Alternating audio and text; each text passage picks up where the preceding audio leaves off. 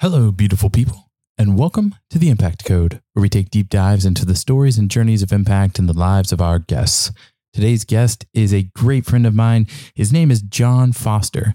John and I met in the same cohort at University of Tennessee in the professional MBA program.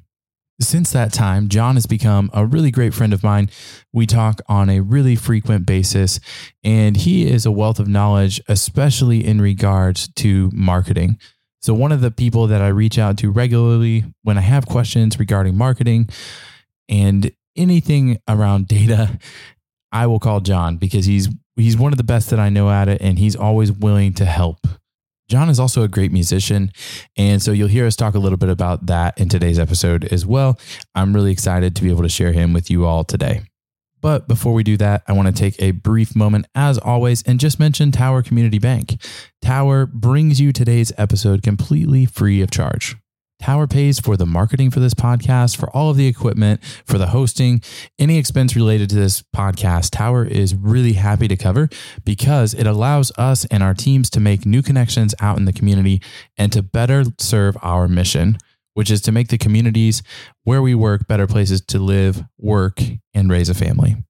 And we at Tower see this podcast as a way to do that, as a way to make the world that we live in better for all of us, simply by sharing the stories of people just like you, the listener, making a big difference where they are.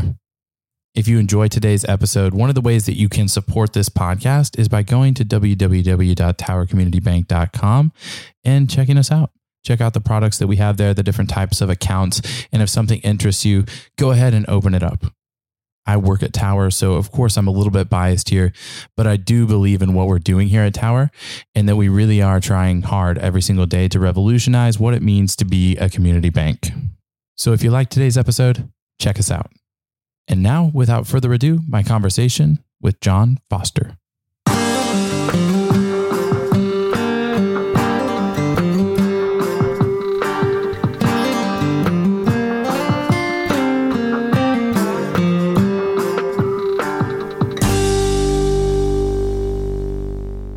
John, welcome to the Impact Code, my friend. Oh, hey, Brett, welcome. Thank you so much for having me. Absolutely, man. I'm excited that you can make this conversation happen and so excited for you to share a little bit about your journey into marketing and how you're making a really big impact there. Oh, man, thank you. And hey, just a pleasure to be here. Thank you. Good deal, man. The pleasure is mine. Absolutely. So with that said, let's get started. I'd love to just talk about really how you got into marketing, because I think it's a great place to start in your journey is like, where did it all begin for you? Yes. So it starts a while back, back in Charlotte, after I graduated from Davidson, I was working as a supply chain analyst. It was a great field for this tape manufacturing company. Really loving diving deep into the data, really saw a future, but it ultimately wasn't what I wanted. In order to get into marketing, I thought the best, route was to kind of, just leave my job and kind of pursue my dreams. And so I, quit one day and started Red Dragon Marketing LLC and, kind of hit the ground running and was now just in the world of marketing. Wow, man, that's a bold move. So, yeah. So you're kind of in a full-time gig, but you know that something more is out there for you. What was the moment when you knew you wanted to switch into marketing? Yes, the moment it kind of happened after there was like a mistake happened at work, and it was just one of those things that really stressed me out. One of those things, it was like, how to put it, just the bad day essentially, right? Mm-hmm. Where ultimately my manager was able to solve the issue. There was no sweat off of anyone's back. It was a simple accounting measure. We paid a fine. And I was just kind of thinking, like, really, my day to day was not having an impact on anything, really. I'm just kind of making sure, tape arrives where it needs to arrive. And I wasn't seeing the true value of what I was kind of bringing to the table.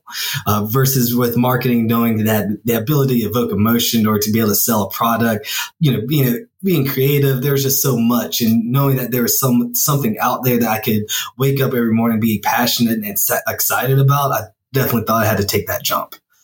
Yeah, man, that's a really interesting thing, because I think a lot of people feel that, but they stay in a job maybe they don't like or they don't enjoy, or, maybe it's just not the right fit for them. It's, it's maybe a better fit for someone else, but they end up sticking with it for whatever reason. So it's really cool to see that you had the courage to kind of bet on yourself in that moment and really take a dive into something new and unknown.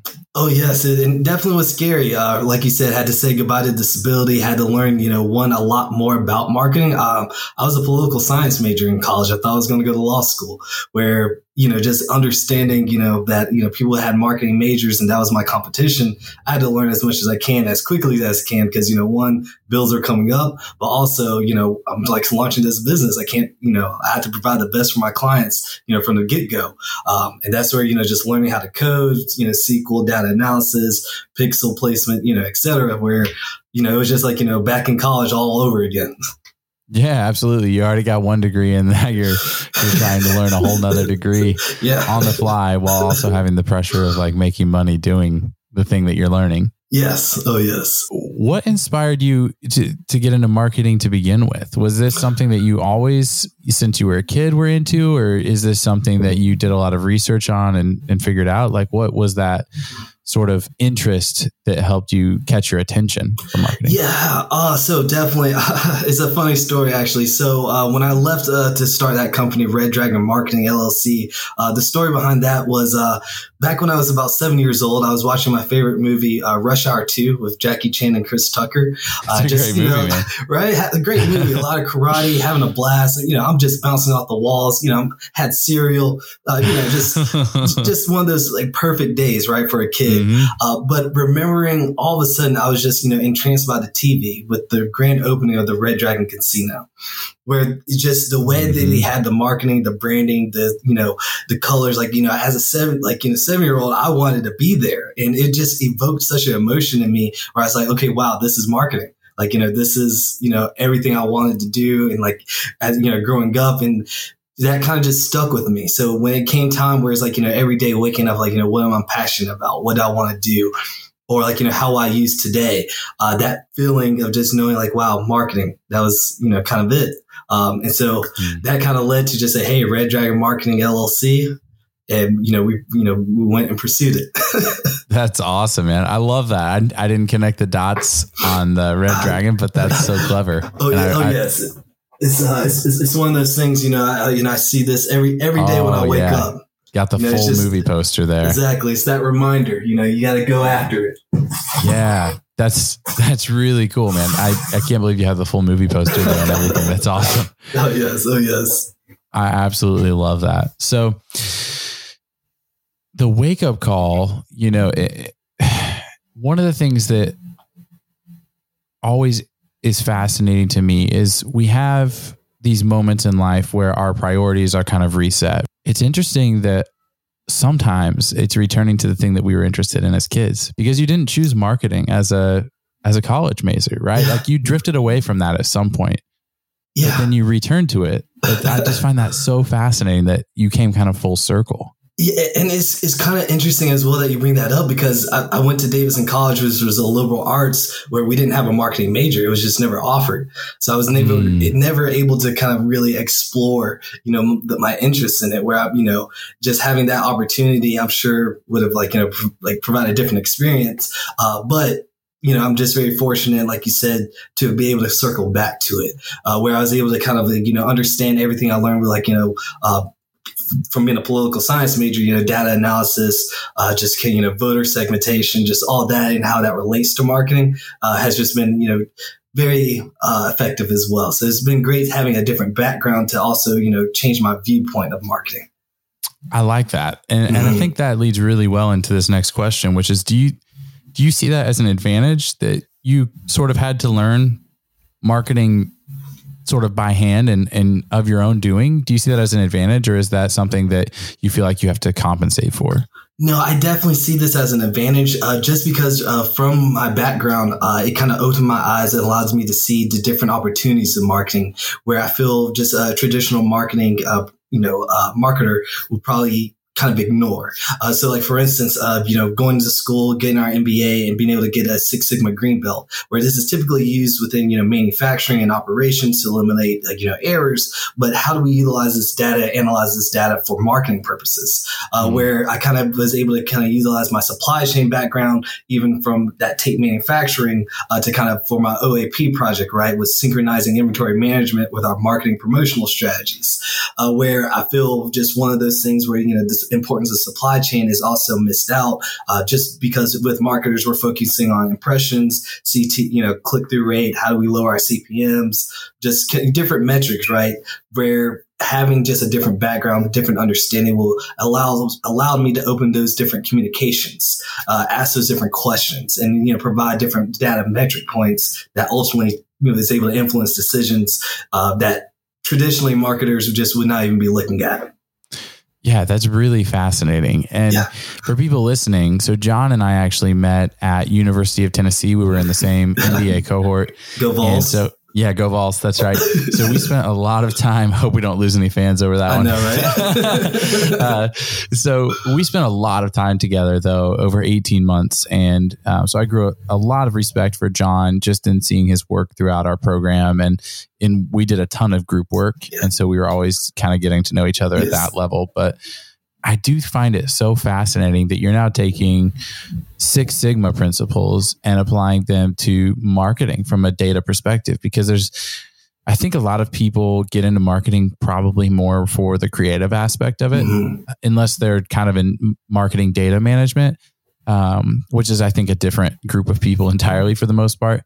Yes. But you're taking almost like a more traditional marketing role and combining that with a Six Sigma approach. How has that changed how you've marketed?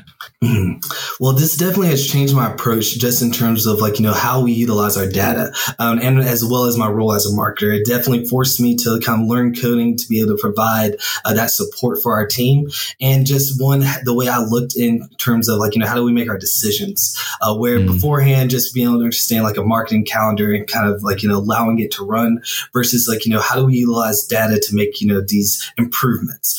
So for instance, we do creative testing, A/B testing with our creatives, right? We want to be able to understand the best send times, the best hashtags, the best posts, what really drives our ideal users, right? And then from there, we utilize these metrics to kind of outline the strategy, right? So once we, go through this A/B testing, we know which one's the best one. Well, in the future, we no longer have to waste impressions on trying to figure that out. This can outline for all, not all clients, since all clients, will have their own special tailored touch, Red Dragon way. But, but just in general though, right?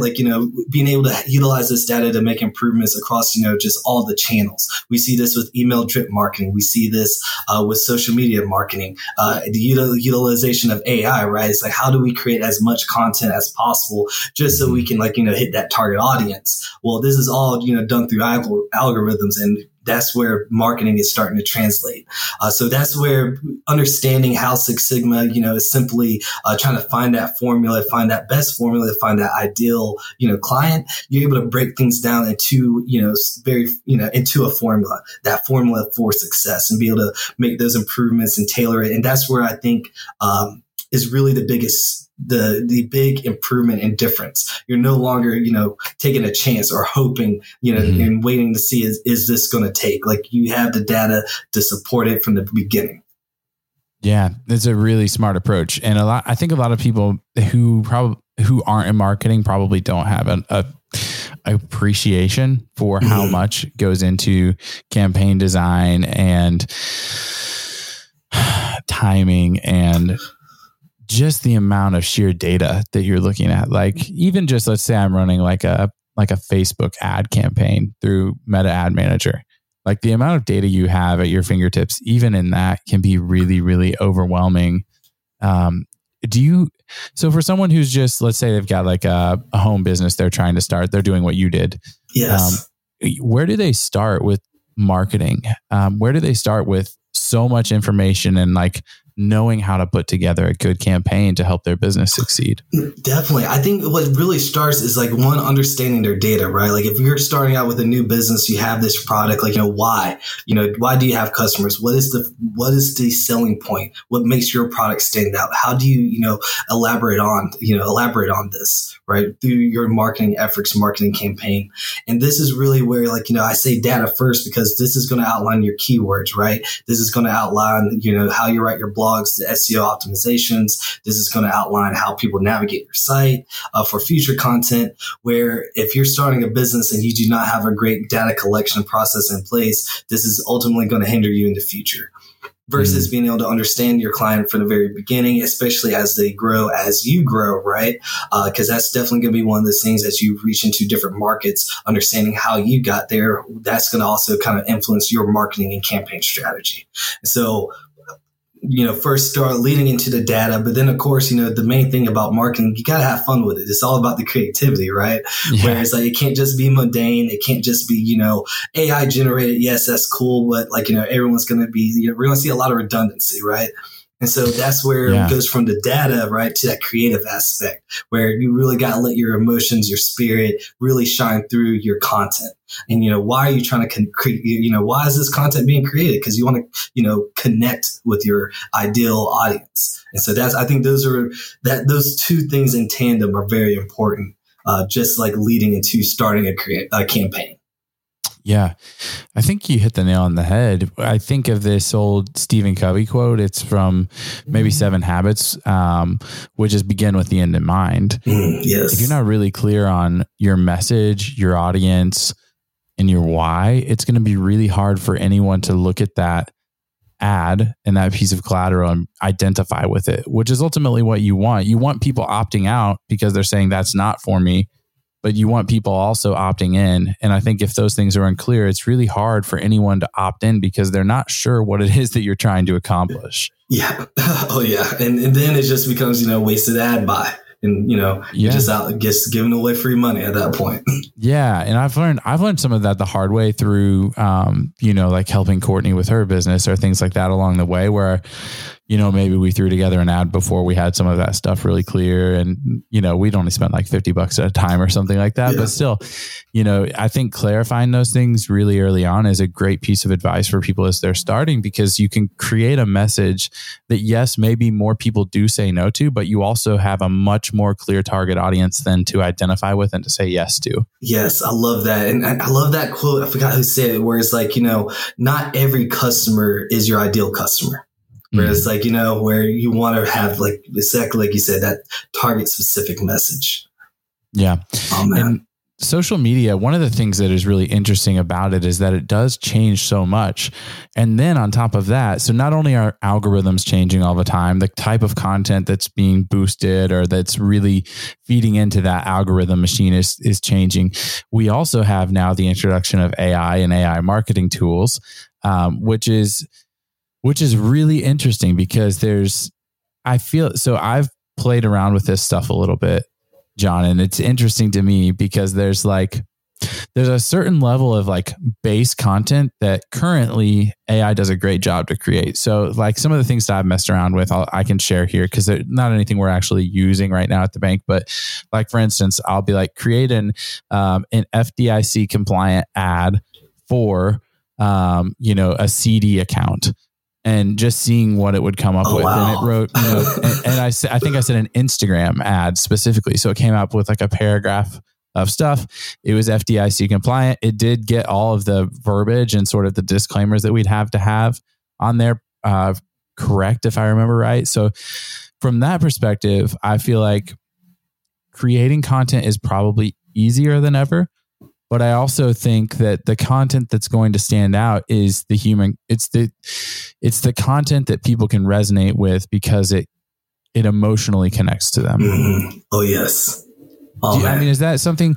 How are you thinking about AI tools and using them? And you don't have to share any of your trade secrets or anything, but how are you thinking about these tools as they're starting to come online? No, definitely. Like just as they're coming about, I think like, especially from that Six Sigma aspect, right? They're saving time and eliminating waste, from human error. But at the same time, like, you know, I'm afraid of the redundancy where we are going to be missing that human connection, the ability to be able to evoke emotion from marketing. Whereas like, yeah, a bunch of posts can be made, a bunch of words can like, you know, be, you know, strung together by an algorithm, right? But once again, I think once we had to understand, like, you know, how do we, you know, evoke that emotion through these posts, which I'm very curious to see AI do, right? I attributed it to like, you know, almost like this, right?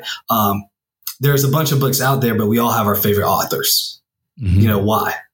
That person had a particular style, it evoked like, you know, a particular way for us, until like, you know, AI gets to that ability. Hopefully, you know, I mean, maybe it could be on that way soon, right? Like just it could be. Yeah, Chat GPT 5.0 could be right? There, man. It's just listening in right now, just adjusting like, okay, make notes. Taking notes. But until it gets to that point, I think that's where, you know, we're going to be able to see marketers still being able to have that ability, where we're just going to have to understand how to utilize these AI tools, where it might be able to provide us ideas for us to elaborate on. Or for instance, right, it can create a marketing strategy that we can like, you know, present. And then once again, you know, if things happen within the market, we have to pivot, right? Where I definitely foresee that ability and like just the use of saving time. It's going to be great. And do I foresee just taking fully over marketing? No. Definitely just something that, you know, marketing is just something so special, and that the ability for a, you know, a corporation to connect with a client is just won't be taken away.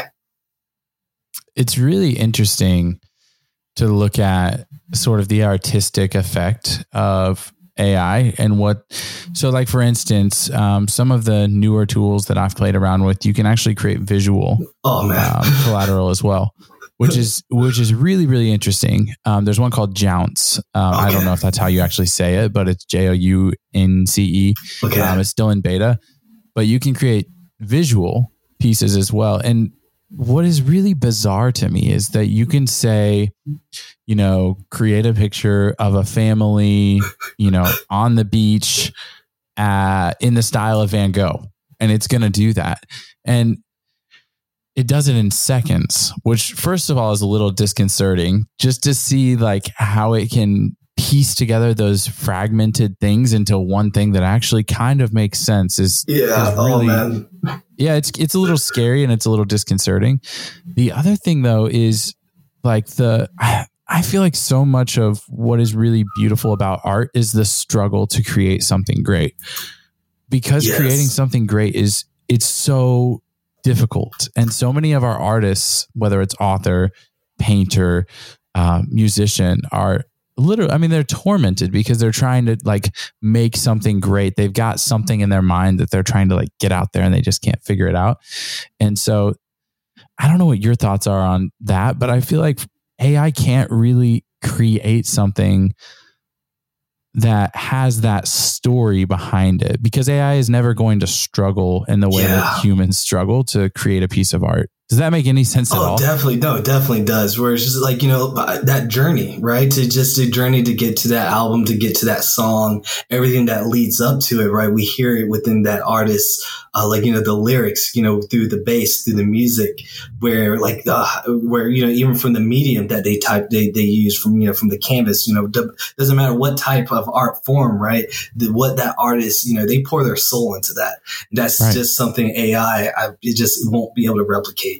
You know, I mean, I could look at a painting created by AI, but I would like to know, you know, why, you know, what was the artist going through, you know, what, you know, really kind of like, you know, influence, you know, their style, right? There's just those types of questions, like that you walk through a museum and just see, just like you said, that greatness, right? Just during that time era where it's like, you know, what was happening during these times that influenced these people, like, you know, collectively, right? The Renaissance era, right? That was just, you know, such a remarkable thing where it's like, this might be a data, like, you know, Renaissance, but in terms of like, you know, for that creation of art and everything, that just holds so true and so pure. You know, just from one musician to another, right? It's just like, you know, we struggle hearing that one melody just all the time. Like, it's like elevator music, right? Until we get the pen to paper. And then once we play it for people a bunch of times, like, you know, they still don't understand how important it is to us. Right. until it's like, we're able to like fully share. And that's where, that connection, that is just truly remarkable. And, we'll hold that, always above AI. Yeah, I think so. I think like the main concern I have is more just like muddying the waters, making it harder to find those things that are real, because the amount of content that people can generate so quickly now using AI is it's bananas. That's the thing that is like, so even in, oh man, what was I using the other day? Chat Sonic, I think is what this one's called. It's similar to Chat GPT, but can do a little more visually. It's got a couple other features. Really, really interesting product.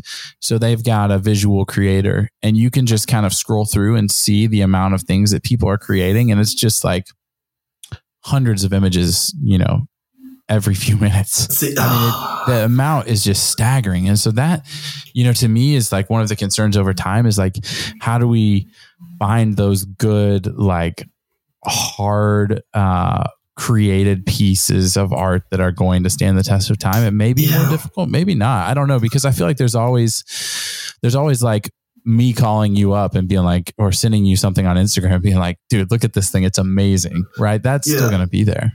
Oh no, definitely. And I think, that just leads to like, how to put it. I think just a different, conversation, right, within like, the smart contracts and like how that is going to be able to, how artists are going to be able to utilize that to kind of like really protect their, their intellectual property. Because you're absolutely right. How do we prevent, or, how do we like wade through all the, like, to find the real, but then also like, how do the artists also still able to, kind of share and like, monetize? Cause, that's, it's just going to be one of those things like that we see in the future, just like, like you said, just more content, more different platforms for, this content to be shared on. I don't like the thought of muddying the waters, but you're absolutely right. It's going to get to that point. But I think we will have tools though, over time. I just saw, I think it was someone at Stanford, it may have been somewhere else, created an app that can actually tell you whether a certain, paragraph, or so it can do both writing and visual. Oh, that's perfect. Can tell you whether it's created by AI or humans. See, so I don't know how, but it's interesting to think. Probably using AI. Yeah, I love that, because also just like, those college kids, they need to earn their degrees. They're like, what I mean? Like we need. Yeah, for real, dude. You can't be using so those funny to get through med school and law school. Like, nah, y'all need to be studying. So as you're thinking about these tools at this moment, you're thinking about them as like, how do I take repetitive tasks or sort of the menial parts of marketing, creating frameworks or structures for campaigns, things like that. You're thinking of it more in that way. So creating a starting point from there, and then sort of creatively building on top of some of that legwork that's been done by AI. Yes. And that's where just I see the use of how it saves time, the removal of human error. You can really just have a very, lean operational, marketing tech utilized through AI, where that can give you the ability to, do your scheduling. Once again, like, provide like, outlines or creative ideas. If you ever in a pinch, right, you can definitely utilize like, their content. But it can just kind of give you that structure. And then with that structure and that foundation, being able to utilize the data. And once again, like, machine learning, just as like, you build deeper neural networks and you kind of like, grow from there. And it's just, optimizing over time. This is where it just your marketing and your marketing strategy and structure really takes shape. Yeah, I think that's well said, man. So you mentioned this just a second ago, but you're also a musician. For the sake of everyone listening, what is it that you play, or kind of how are you into music? Yes. So I play piano and guitar. I took about 11 years of piano lessons, classical piano. So just very thankful for that. Love to read music. But right now, I would say focusing on guitar. I picked it up about 2 years ago, just wanted to learn and just started teaching myself guitar, kind of branching out my music theory knowledge. And just occasionally you'll see me, playing piano, going to a jazz club. Once again, I'm trying to learn jazz piano as well in my free time, just to kind of branch out. But just music is just something that's always been dear to me, and just a creative outlet for my, I would say I almost tried to rap in high school, but that just didn't go well. So we won't even go into that story. Do you have any little demos we can put in the show notes for people to listen to? I wish. SoundCloud kicked me off for not enough views, just disappointing views. Oh man, yeah, they're like, no, he's not worth the 100 megabytes of storage or whatever. Oh man, I've got some old stuff probably up on SoundCloud. I also use a site called Reverb Nation. There's probably some stuff up still there. I had stuff on like iTunes, and I don't think Spotify was around when my stuff was out, but I did have it all up, on iTunes and some of the other resale sites at one point. But it's all, in terms of like the sold music is all taken down now at this point. Got you. Until the new album drop, right? Until the new album drop, yeah. Maybe 2026. Yes. At the rate of free time that I have. That's awesome, man. So jazz piano is something I have a tremendous amount of respect for.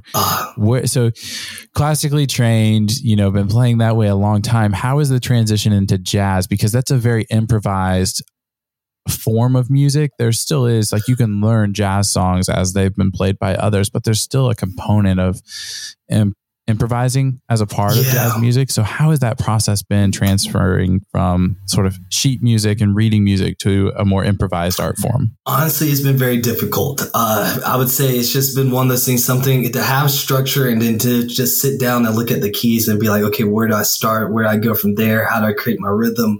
It was just kind of very interesting. I definitely found myself, falling back into like old melodies that, that were just, kind of like, just, imprinted in my head, right? Mm-hmm. Where I wasn't it didn't feel as if I still haven't felt as if I've gotten to the point. I still don't feel as if I've gotten to the point of being able to kind of like, improvise really. Whereas like, I'm listening to the greats. My biggest favorite one right now is like Duke Ellington, right? Where it's just like, amazing. Just hearing everything he's able to construct just on the fly, and then just to hear him like, play with others. I'm still like, trying to get to that level. Right now it's just been mainly, trying to find like, my own style. I think that was kind of one of the things, or another very interesting thing I'm like, that I've been very, fortunate to be able to explore. Where with classical music, right, you're just given, just sheet music, you're going to play it as such. Therefore you're trained, right? Versus now it's like, who is John as a piano? Like, am I feeling like I want to go funky today? Or like, are we going to slow walk the bass? Like, right? Like that's where it's just been very interesting to see that kind of transition take over in my playing. Yeah. And I feel like, so I don't play jazz piano, but I'm comparing it to other things that I've learned. That it's really interesting when you're trying to learn anything new, you kind of start out with mimicking, like you find the greats, like a Duke Ellington. And so you're like trying to mimic that for a while, and then you find another great and you're mimicking that person for a while, or maybe both those are happening simultaneously. But then there's this interesting thing that happens where you spend enough time mimicking that you start to become like a amalgamation of all these different people that you're emulating, and all of a sudden you're your own.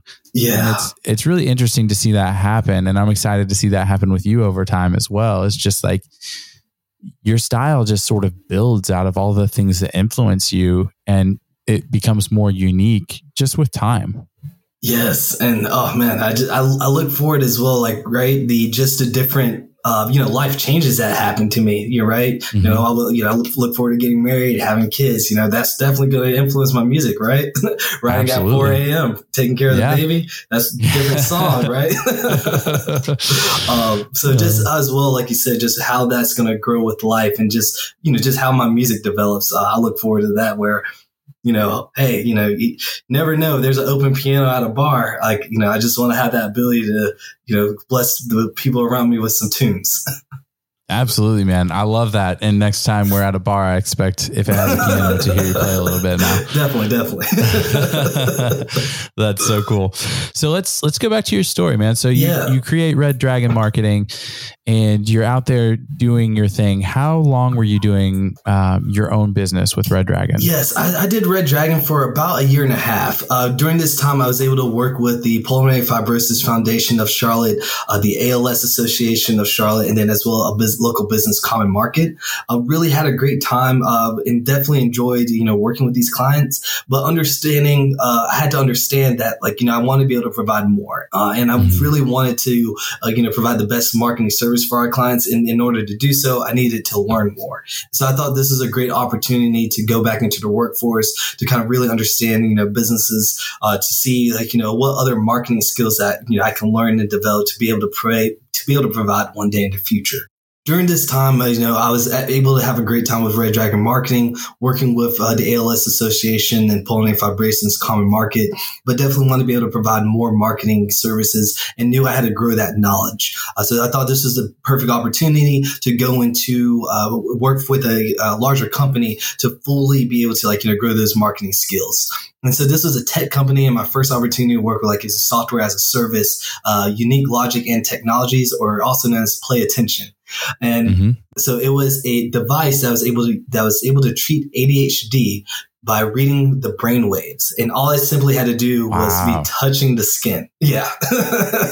That's wild. It was definitely wild. Coming in and being this is the product I get to market. This is awesome.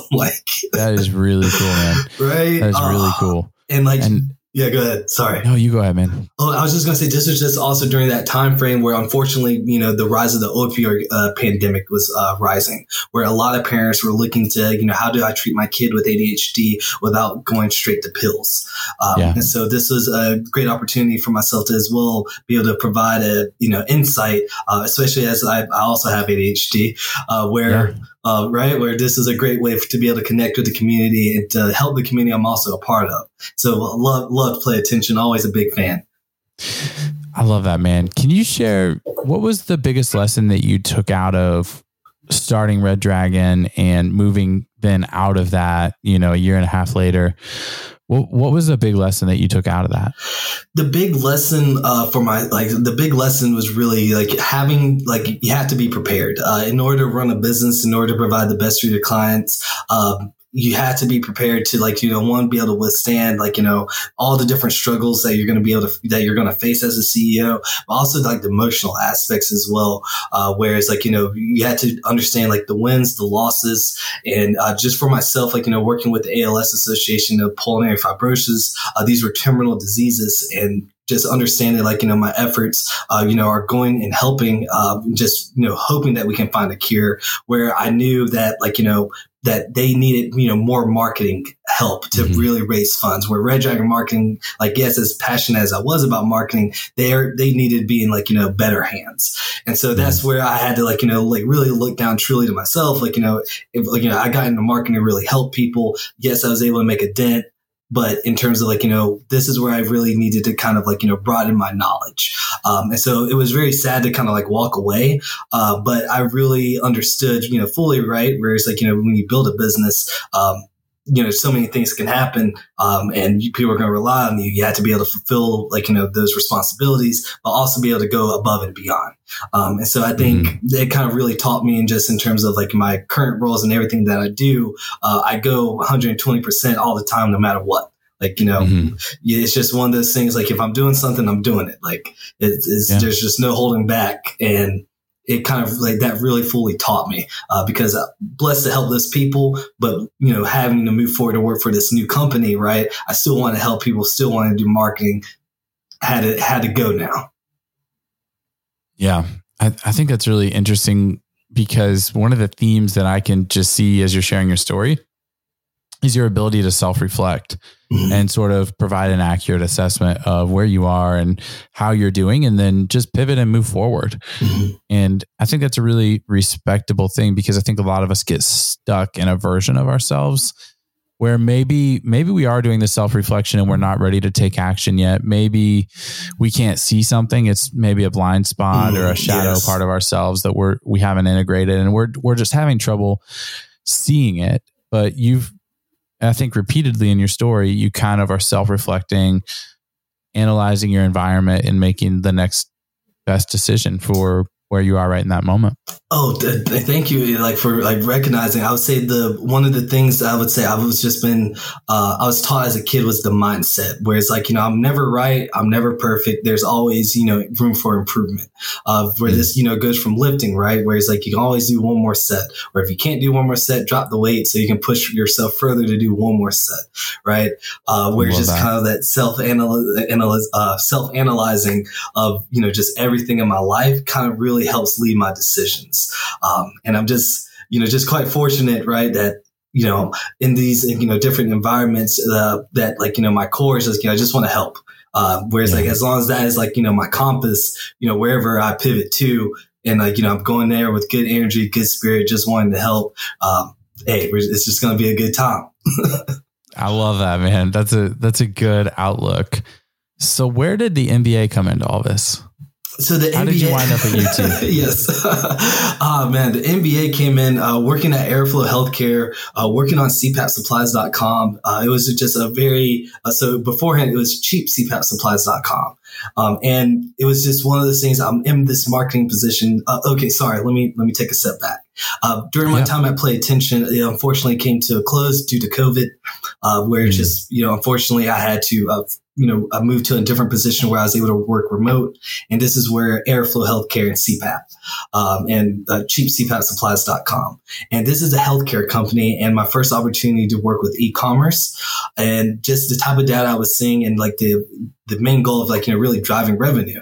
And this is that, just kind of sitting there thinking oh man, we came from, sitting at a desk as a supply chain analyst to, pursuing one's dreams to all of a sudden, now I'm marketing, doing their social media marketing, email marketing, all these products and promotions, driving revenue. It's it was almost like a dream come true, right?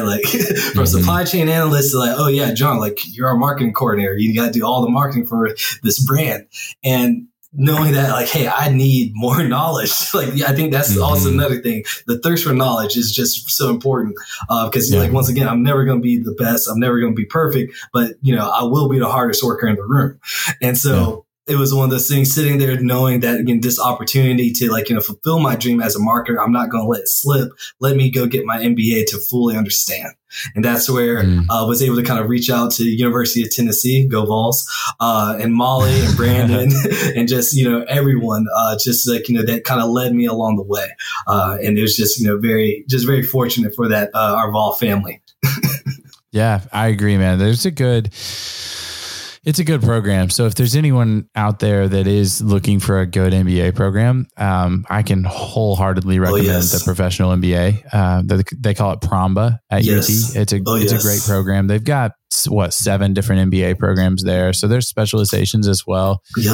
Can't speak to those as much. I'm sure they're phenomenal, but Pramba is really special, not just for the people that you meet, but also in that the program isn't just it's not just learning and then sort of regurgitating knowledge. Oh, no. It's so it's not learn, take a test, learn, take a test, learn, take a test. It's really more project based. So you're getting all the coursework that you would get in other MBAs, of course, and you are being tested on that knowledge, but it's really more about integrating that knowledge into your role and becoming more effective in your role, which is a really cool approach. And I'm someone who has test anxiety and literally when I would take tests in school, it would just make me nauseous. I was just not able to be myself in a testing environment.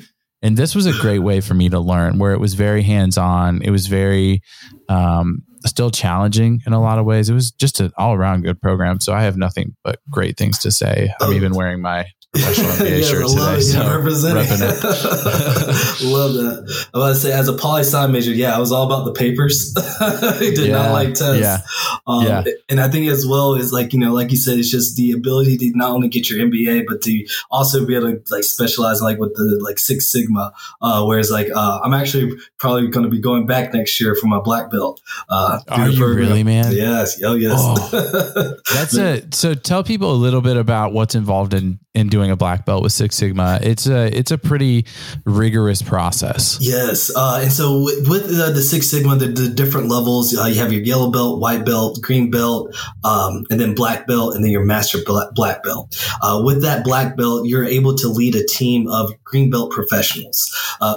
Six Sigma green belt professionals. Mm-hmm. And essentially, when you're a Six Sigma green belt professional, you're able to kind of utilize data and all the Six Sigma tools to be able to eliminate waste and errors to drive profitability for a company. Essentially, to get your black belt, I believe you have to increase the profitability or like eliminate the waste by a high percentage. I don't want to, misquote it, but I don't know the exact percentage, but you have to. So it's not, again, this is another area where it's not just a test and you study and you pass the test. It's actual boots on the ground in your organization. And if you don't have the amount of impact that you're supposed to have with the product or with the project, you don't get the belt. Correct. And that's where, not to just have people afraid of it. It's definitely a challenge, but it's just one of those things through the program and everything. You're able to learn the tools, to really, to be successful. And whereas I was able to launch and, do the Six Sigma green belt project within a company. And I look forward to be able to do it for the black belt. But like you said, it's just, it is definitely one of those challenges where it's you had to be able to communicate with, the decision makers and just to communicate all across all different channels and be able to show the results. And I think that's just one of those things. Hey, the data talks. The data talks. Yeah, it does. And if you can utilize data in that way, you're going to be effective no matter what you're doing in any organization or whether you're doing your own thing. That is valuable in every scenario in the professional world. Every single one. Oh yes. So, and I'm excited for you, man. That's going to be a challenge, but I can't wait to see the kind of impact you make with that. Oh, thank you. I look forward to it. And it might be Saturdays again, but we'll see if Molly allows me to go to a few of the football games. We'll see. I hope so, man. I hope so.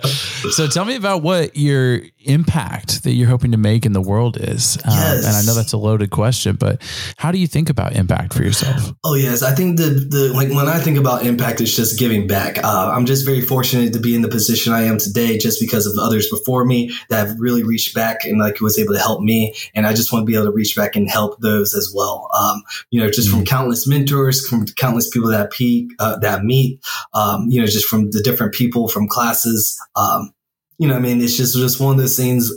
I'm just very how to put it, just truly blessed and fortunate by that. Where I just want to continue to give back. Where it could be through mentoring, through business, through marketing, through just conversation, lifting, anything along those lines. Hopefully maybe even write a book one day.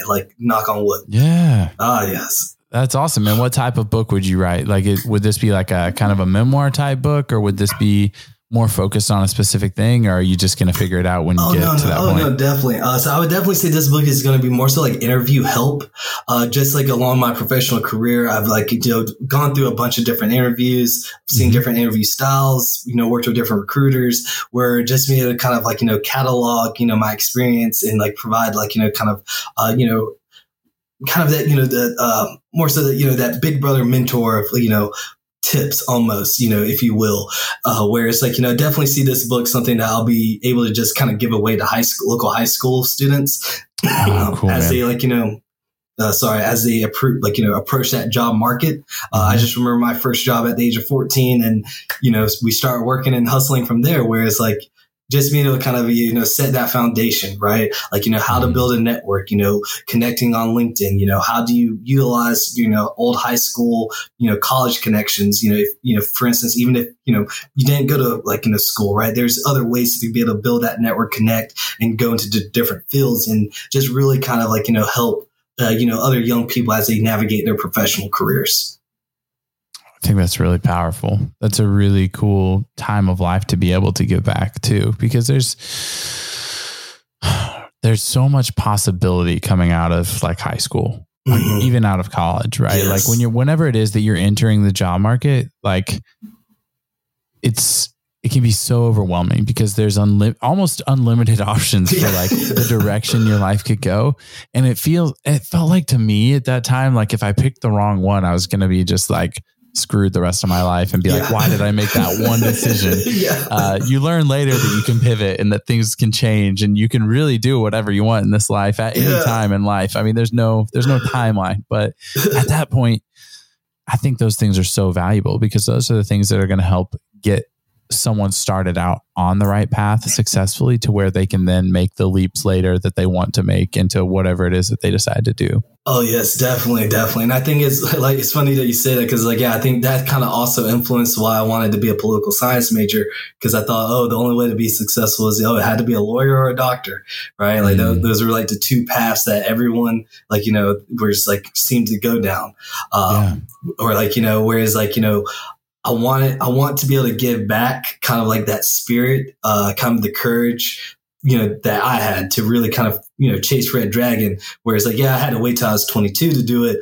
You can do this right now, like don't wait. And that's, I think the main thing I want to give back where it's like, hey, utilize this day, seize, carpe diem, right? Hey, let's do it. Yeah. That's powerful, man. And it is, I do think there is something in us, like as we get older that becomes, unless you practice taking healthy risks very regularly, it's easy to get very comfortable in whatever it is that you're doing and to forget the opportunities that you have on a regular basis that are just right in front of you because you somewhat, if you allow yourself to, you can somewhat become like numb to like risk or opportunity and not really see it, or maybe not see it as an option for yourself, but it's always an option and it's always there. And you can always, it's never too late to start doing the thing that you want to do in the world. Oh yes. No, yeah. It's never too late. It just takes, pressing send to send that, that message to connect for coffee, scripting that email, just like, hey, we'd like to learn more. I mean, you can use AI now to script that. Yeah, exactly. It's like, I mean, and that's perfect, right? It eliminates the time to do that. So even more reason why, to be able to kind of go through and you're absolutely right. Just, it's just that ability to kind of pivot, to chase after one's dreams. Hey, we're on your podcast, right? You also know about chasing dreams and that success and that feeling, that hard work, right? Whereas you got to take that risk. And I believe once people understand, taking a healthy risk, be able to be self-aware, understand your faults, know where your weaknesses, know that you have to get better, right? And be able to pivot and improve upon really is truly is people are going to see, just different outcomes.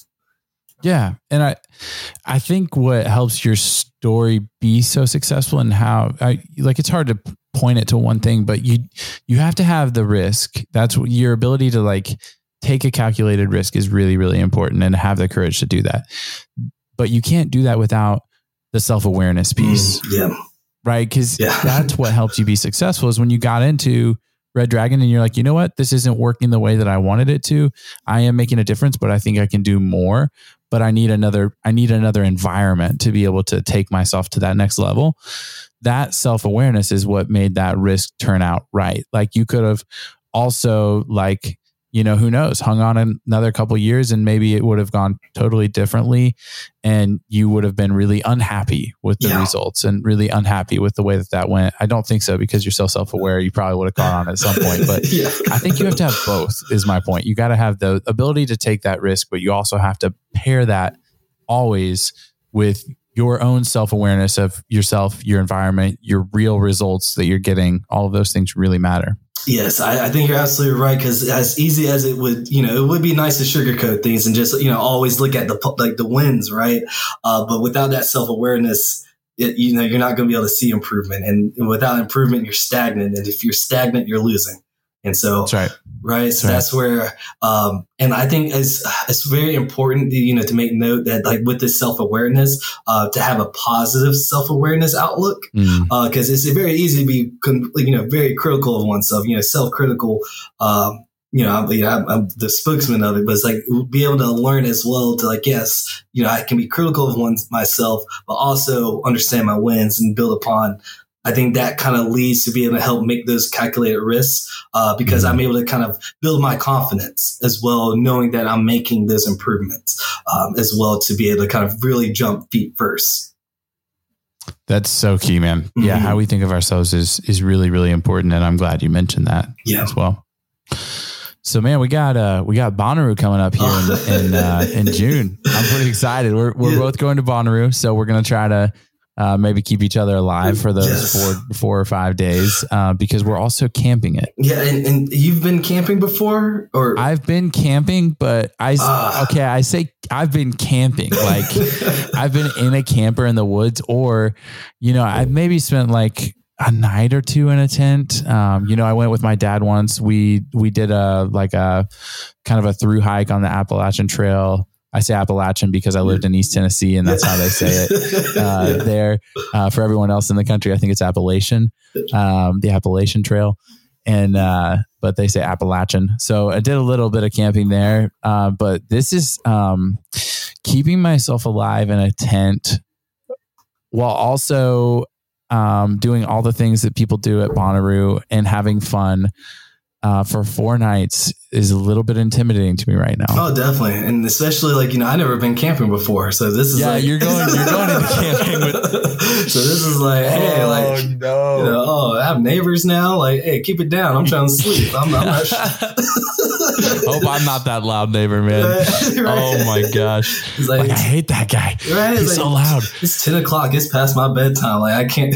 I'm just kidding. Man. We'll just hope for some decent weather, because I've heard it can just the heat is what gets people, because you're Tennessee in June on a farm. There's just not much break from the heat during the daytime. Yeah, and see, I think for us, our goal is we gotta stay there the entire time, because if it gets too bad, we can't. Not giving up. Yeah, okay. We're not giving up. I bought that VIP pass so I can get that little water bottle filler. Perfect. Did you get the VIP, GA Plus? That's what I got. GA Plus, yes. Is that what you got too? Yeah, I was air conditioned bathrooms, so I had to make that happen. Yeah. You get too hot, just hang out in there. Exactly. Hey, that's where the real party, that's where it be. That's where the real party happens. Oh my gosh, man. Yeah. It's going to be so much fun though. Who are you most excited to see? Do you have anyone? I really I really don't have the top performer, right? I just want to see them all. I think that's just so great. Just going, from stage to stage to stage, right? Yeah. But I mean, to be honest, DJ Diesel. I mean, just Shaq. Come on. Yeah. Right. Good stuff, man. Odessa's probably the one I'm most excited to see. Oh yeah, that's gonna be so good. Those shows are phenomenal. They're headlining a night. They're gonna I feel like they're just gonna bring so much energy. It's gonna be absolutely amazing. They're one of my favorite groups, anyways, and so all of their music I listen to on repeat pretty much. And so I am so pumped that they're going to be there. Oh, so yeah, that's going to be truly remarkable. And is this your first Bonnaroo experience? First Bonnaroo. Oh, wow. Okay. Yeah. See, last year was my first Bonnaroo. But you didn't camp it. Didn't camp it. No, I did not brave it. Was able to see Stevie Nicks. But definitely drove home that night. How was so here's what I'm curious about. How was was it super hot during the day? Or was it not too crazy? I can't. That doesn't stand out to me. I had a great time last year. That encourages me, because you'd remember it if exactly, it was miserable. Exactly. No, I do. That does not stand out. I just remember having a great time. The shade, they did a very good job. With setting up the environment, a lot of water cooling stations, a bunch of trees. With the farm. But although it was hot, but I think they did a great job. Where kind of creating those breeze pathways and stuff like that to be fans. It was chill. It was chill. Okay, cool. We'll just have to. Yeah, I mean, how hard can it be to stay alive for 4 days? That's definitely not. What I mean, just listening to music. Yeah, exactly. Well, man, that's going to be fun. We've also got Paige, who works here at Tower. We've got my wife, Courtney. We've got a couple other friends that are going. And Mr. Barry Allen said he may even drop in for a day. Oh, that's going to be great. He may pop in on Sunday. Sunday's got quite the lineup. So we'll see if we can get him there too. But yeah, it's going to be a ton of fun. I'm really excited about Bonnaroo this year. Oh yes, that and the food. I look forward to that. Just all the different local vendors and. Is it pretty good? Oh yeah, definitely. Yeah. Okay. Yes. All right, man. Well, now I'm excited about the food too. I trust your food judgment. Oh, so definitely. if you're excited about the food, I'm here for it. Oh, yes. Because you're vegan, right? No, are there no, vegan no. options? No, I tried that. I went vegan for about like 2 weeks. Yes. Okay, 2 weeks. Yeah, 2 weeks, and then modify the plan. Correct. Yeah, dude, I would have too. It's so hard to. That's a really complicated way to eat for long term. No, definitely. And I would say my diet is something I like to play with. Just one of those things you can Six Sigma your diet, right? Like, now how do I shorten my meal prep time in the shortest time possible? I got to get a life. I know, but don't Six Sigma your relationship with Jen. Oh yeah, no, my goodness. But essentially, like, I've seen, like, I tried was vegan for 2 weeks, tried paleo for 2 weeks, keto for 2 weeks. Okay. Really, trying to see which one I like the most. Right now, being pescatarian has been my favorite. It was just I have lots of friends who are pescatarian, and I think that's a great. So I personally am not, but I've been thinking more and more about it just for the kind of environmental impact reasons and sort of food chain sustainability, that kind of stuff. I think it's a really good way to eat healthy, but also to sort of protect and help our environment as much as possible. So, I may have to talk to you more about that because I've been thinking about it for a while. Oh, and it's just one of those things as well, like, cooking, just so many different flavor profiles that you can explore as well. Mm-hmm. I can eat fish all day for, at least 2 weeks. Oh man, that's awesome. Well, John, what's next for you, man? What are you excited about in the next year? So you got Six Sigma Black Belt coming up at some point. We got Bonnaroo. What else is coming up? Currently, just really, just kind of deepening my thirst for knowledge. Just one of those things, working currently at Strax, professionally looking forward to just, everything wherever that takes me. Let's see, traveling, hopefully maybe going to Hawaii, at some point. Man. Yeah. Like, and it's just, constantly reading and just trying to really understand the world of marketing. One of the books I'm reading is actually, understanding is it like algorithmic marketing and automation? So I'll be getting through that book over the months. So that sounds like a fascinating but probably dry read. Yeah, exactly. Not a lot of stories or illustrations, probably, unless they're like graphic, right? Process flows. I might ask AI if they can, like, make this into, like, a picture book for me. Translate this into a children's book, please. Yes. Oh man. Well, that's awesome, dude. It's been so great to connect today. I've really enjoyed it. Thank you so much. Yeah. Thank you. Yeah. I really appreciate you chatting and sharing so much about your journey. And I think it's going to be really helpful for other people who are in the same boat. So, my final question for you, man, is this. So if someone's kind of just starting out on their journey and they want to make a difference in the world, but they're not quite sure where to start, where would you tell them to start? Hey, I will end it with self-reflection. If you're looking to make an impact on the world, definitely analyze your own life and understand, where has that impact really been made for you? Was it a teacher? Was it, a corporation? Was it, just from whatever aspect, where have those, like, major impact points, come from? That would kind of lead you to determine, like, how you also want to impact, because obviously, right, like, they had an impact on you. They influenced your life. Definitely how do you give back in such a manner? You're able to kind of think, able to chew on, process, really kind of be able to outline, right? Like, you can be able to teach in whatever manner, you be able to give back in whatever manner. Like, for myself, I always think, like, how do I give back? Like I said, like, I wouldn't be here without the help of others. So I only want to help others. And so that's, just one of those things where every day, how do I help others? And so, with that self-reflection, you truly can make an impact. And I just wish everyone the best, right? As they go out and, have their impact on this world, this great big planet that we live on, we got to protect it, do the best we can.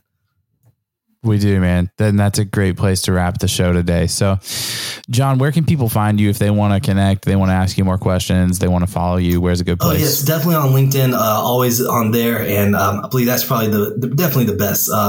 my phone is Cool. not the best, right now, March Madness, watching the Vols try to go for it all. That's right. That's right. But always on LinkedIn, and, that we can connect and shoot emails and trade contact information. Perfect, man. I'll put that in the show notes so that people can find you. Again, thanks for the time today, John. And I look forward to connecting again soon. Oh, yes. Bye. Hey, thank you so much, man. Thank you. Yeah, we'll talk soon. Peace. Bye. And there you have it, my conversation with John Foster. I hope you enjoyed today's episode. John, just wanted to say one final time, man, thank you so much for making the time to be on the Impact Code and to share your story of impact. I know you're going to continue to do great things in the world. If you are interested as a listener in reaching out to John, I will post his information that he shared in the podcast in the show notes, so you can just click right there to his LinkedIn profile and reach out. If you did enjoy today's episode, one thing that you can do to really help support the show is to give our show a 5-star review. It only takes a few seconds, and it allows other people to find us much, much easier in the rankings. So if you did enjoy today's episode, please take a quick moment and do that before you close the app. One final reminder that today's show is brought to you completely free by Tower Community Bank. So if you enjoyed today's episode, another way that you can support the show is by heading over to www.towercommunitybank.com and checking us out. I really, truly hope that you are enjoying the Impact Code and the efforts that we're making here to produce a great podcast. Thanks for taking the time to listen in today, and we'll see you back here next time for another episode of The Impact Code. Bye.